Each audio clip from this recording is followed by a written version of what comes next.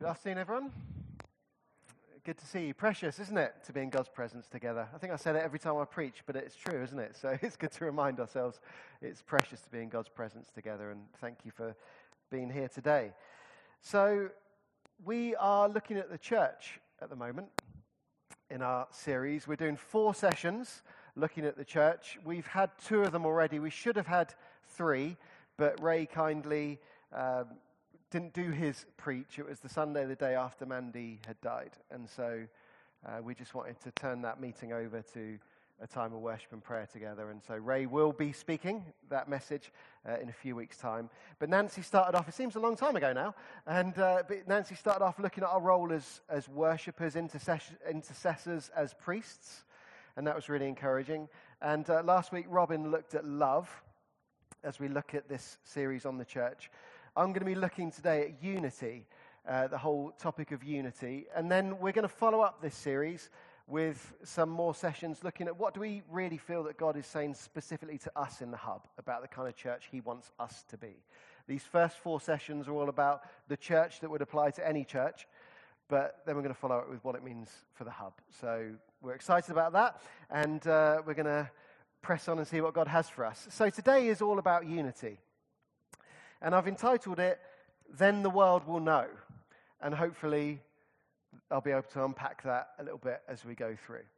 There's a TV show that actually Marianne Price introduced Tracy and I to. We've been watching it, and the kids have started watching it. They're loving it as well. I don't know if anyone's seen it. It's on BBC. It's called Sort Your Life Out in 7 Days.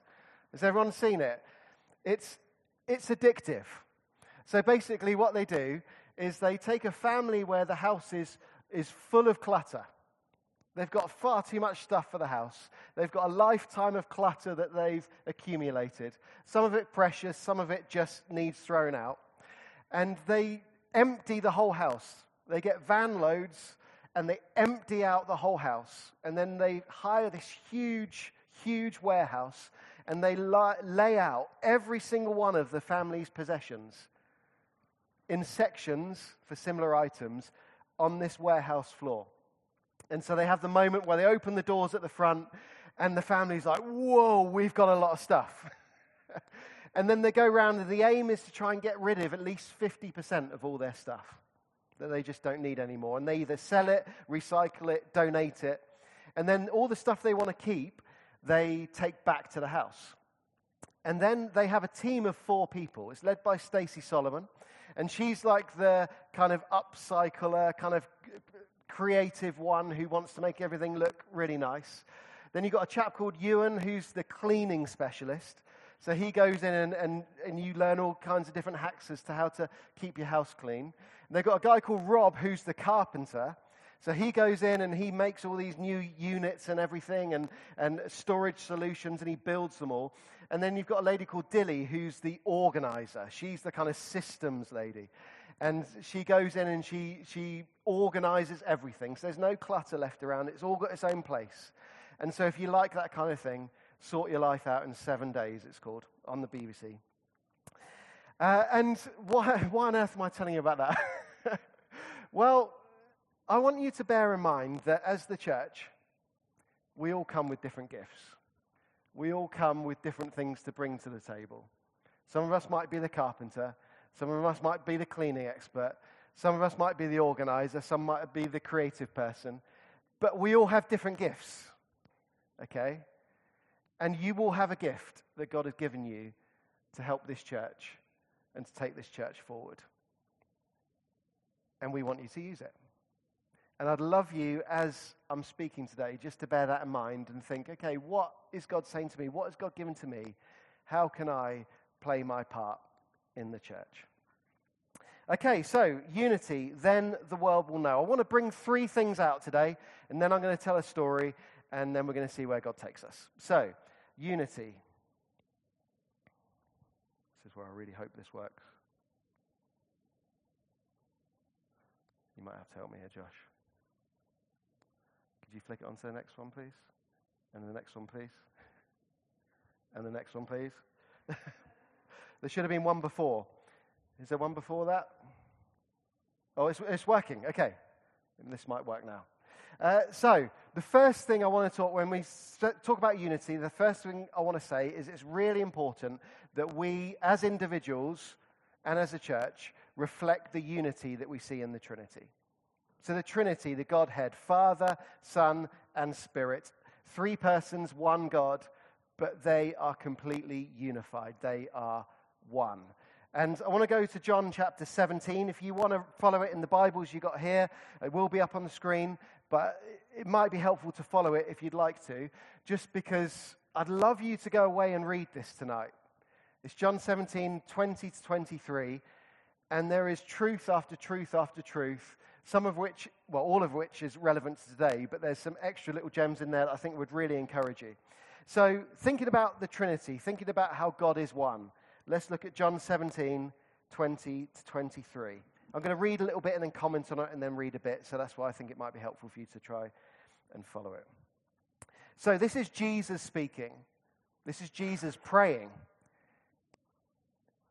And he says, I have given them, talking about his disciples, I've given them the glory that you gave me. So Jesus praying to his Father is saying, I've given my disciples the glory that you, Father God, gave to me. Wow. Truth bomb number one. Just incredible, isn't it? And why? That they may be one. That my disciples may be one. And Jesus is saying, as we are one. Talking to his Father. So Jesus saying to his Father, as we are one, Father, Jesus are one. He wants his disciples to be one together. See why I'm using this, talking about unity? He wants his disciples to be one.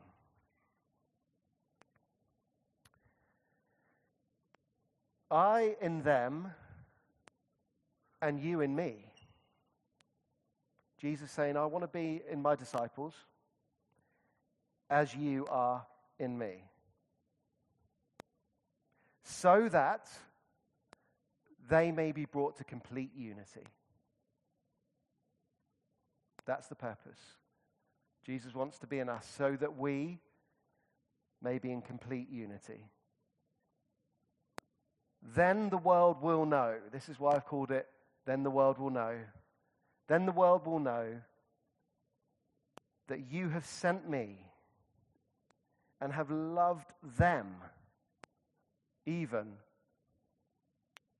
as you have loved me. That the Father loves us just as much as he loves Jesus. That's what I think he's saying. Isn't that incredible? And then Jesus says this, my prayer, remember Jesus is praying to his Father, my prayer is not for them alone. He's not just praying for his current disciples at this time. My prayer is not for them alone. I pray also for those who will believe in me. He's praying for us. You ever seen that? Jesus is praying for us because we're people that have come after his first disciples that will believe in him. He's praying for generations of disciples that will believe in him. Through their message, Jesus is expecting his disciples to share this message and for new generations of disciples to share this message that all of them may be one. There's a lot of repetition here, isn't there, in Jesus' prayer? That all of them may be one. All of the disciples that follow may be one. Father, just as you are in me and I am in you. Do you see this unity that's in the Trinity? Unity in the Godhead. Of course, it includes the Holy Spirit as well. But Jesus is saying that, Father, just as you are in me, and Jesus is saying, Father, just as you are in me and I am in you, may they also be in us. May his disciples, may the future disciples be in this relationship of the Father and the Son. We're drawn in to that relationship. Why more repetition? So that the world may believe that you have sent me. see why unity is so important? It's modeled there in the Godhead. But Jesus wants us to be unified. Why? So that the world will know that the Father sent Jesus to be that sacrifice for our sins. I'd love you just to go away and just dwell in that for a little bit. John 17, 20 to 23. And just see what God says to you. I think it's incredible 3 verses. So there we have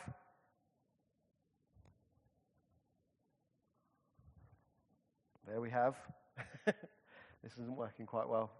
Could you please go on, Josh, for me to where it comes up with the second point?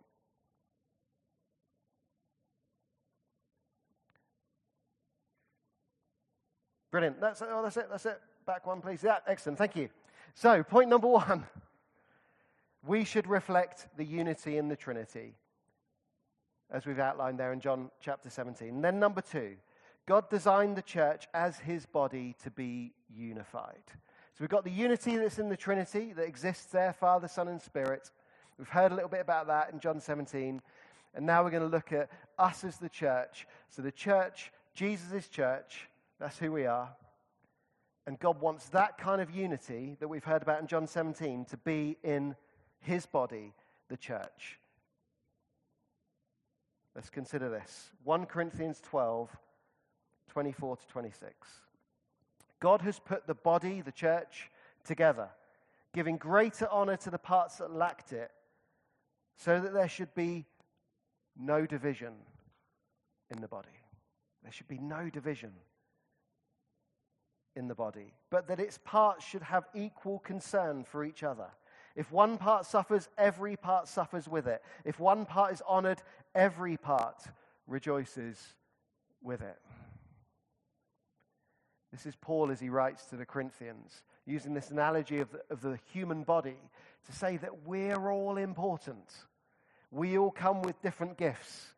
We might be a Stacy or a Ewan or a Rob or a Dilly, but we all come with different gifts that God has given us to bring unity to the church. And sometimes it appears here to me, reading this in preparation for this, that sometimes God wants to raise up certain parts so that there is unity, there's equality in the body, in the church, so that we all recognize that we need one another, that we need to press forward in unity together. Amen?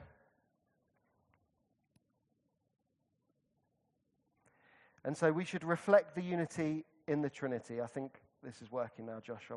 Might try and go for it. Thank you. So we should reflect the unity in the Trinity. God designed the church as his body to be unified. And number 3, if we want to be effective witnesses, we must be unified. I really think this is so important for us. We must be unified if we want to be effective witnesses. We've heard about that in John 17, so that the world will know that you sent me.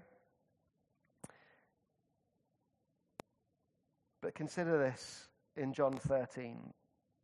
Jesus says, by this everyone will know that you are my disciples if you love one another. If you love one another, if you're unified, if you're preferring one another, if you're building each other up, that kind of community is the kind of community, unified community, that the world will look at and say, wow, that's genuine community.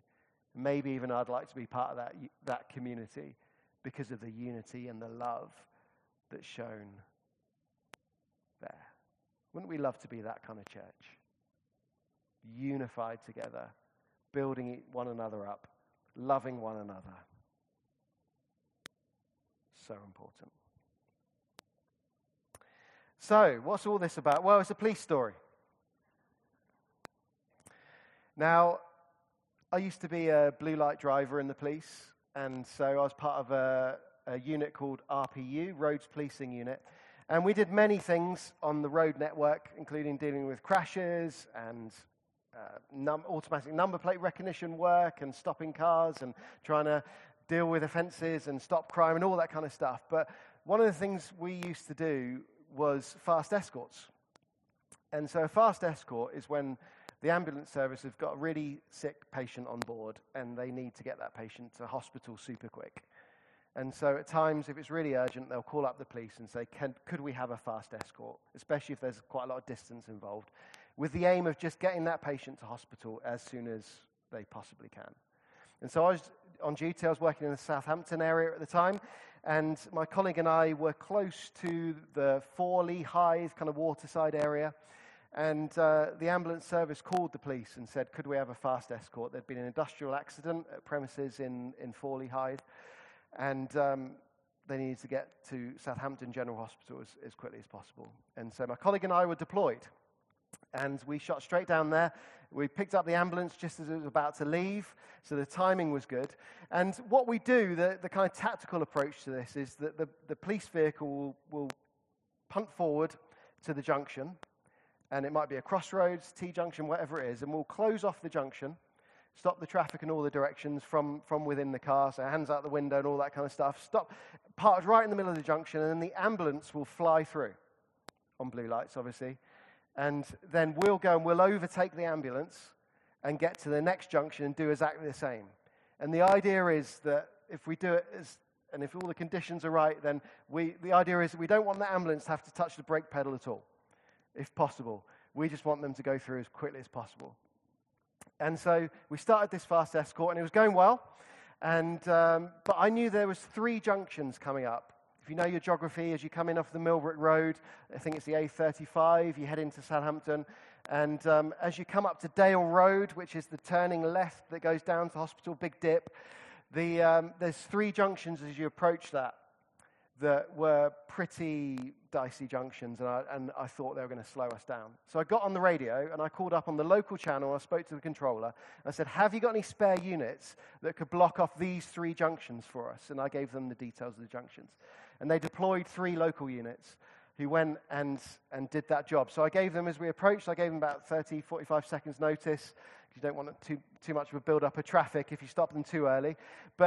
And then they blocked off all these junctions, and we flew through that on blue lights, and then the ambulance flew through on blue lights. And there was a team at the hospital waiting to receive this patient, and job well done. We got them there super quick. So why do I tell you that story? Unity. Absolutely. So we were all working towards one goal: to get this patient to hospital as soon as we possibly could. That was the goal. That is what we were trying to do. And so right from the ambulance call taker that took the initial call, right to the ambulance dispatcher that dispatched the ambulance, to the ambulance crew themselves, to the police call handler that took the call from the ambulance, to us being deployed, the police dispatcher deploying us, to us doing the escort, to the local controller and the local units on those junctions, to the hospital team waiting to receive the patient at the end. All of us were working together with one goal in mind: to get that person to hospital as quickly as possible. And can I suggest that when we think about unity, let's think about unity in that way. We're here to be a unified church, to bring people to Jesus as quickly and as safely as possible.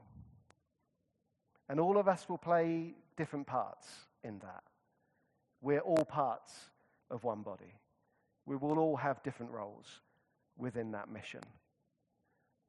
But that's a mission for me to unite around, bringing people to Jesus. People who need their lives changed, people who need a touch from God.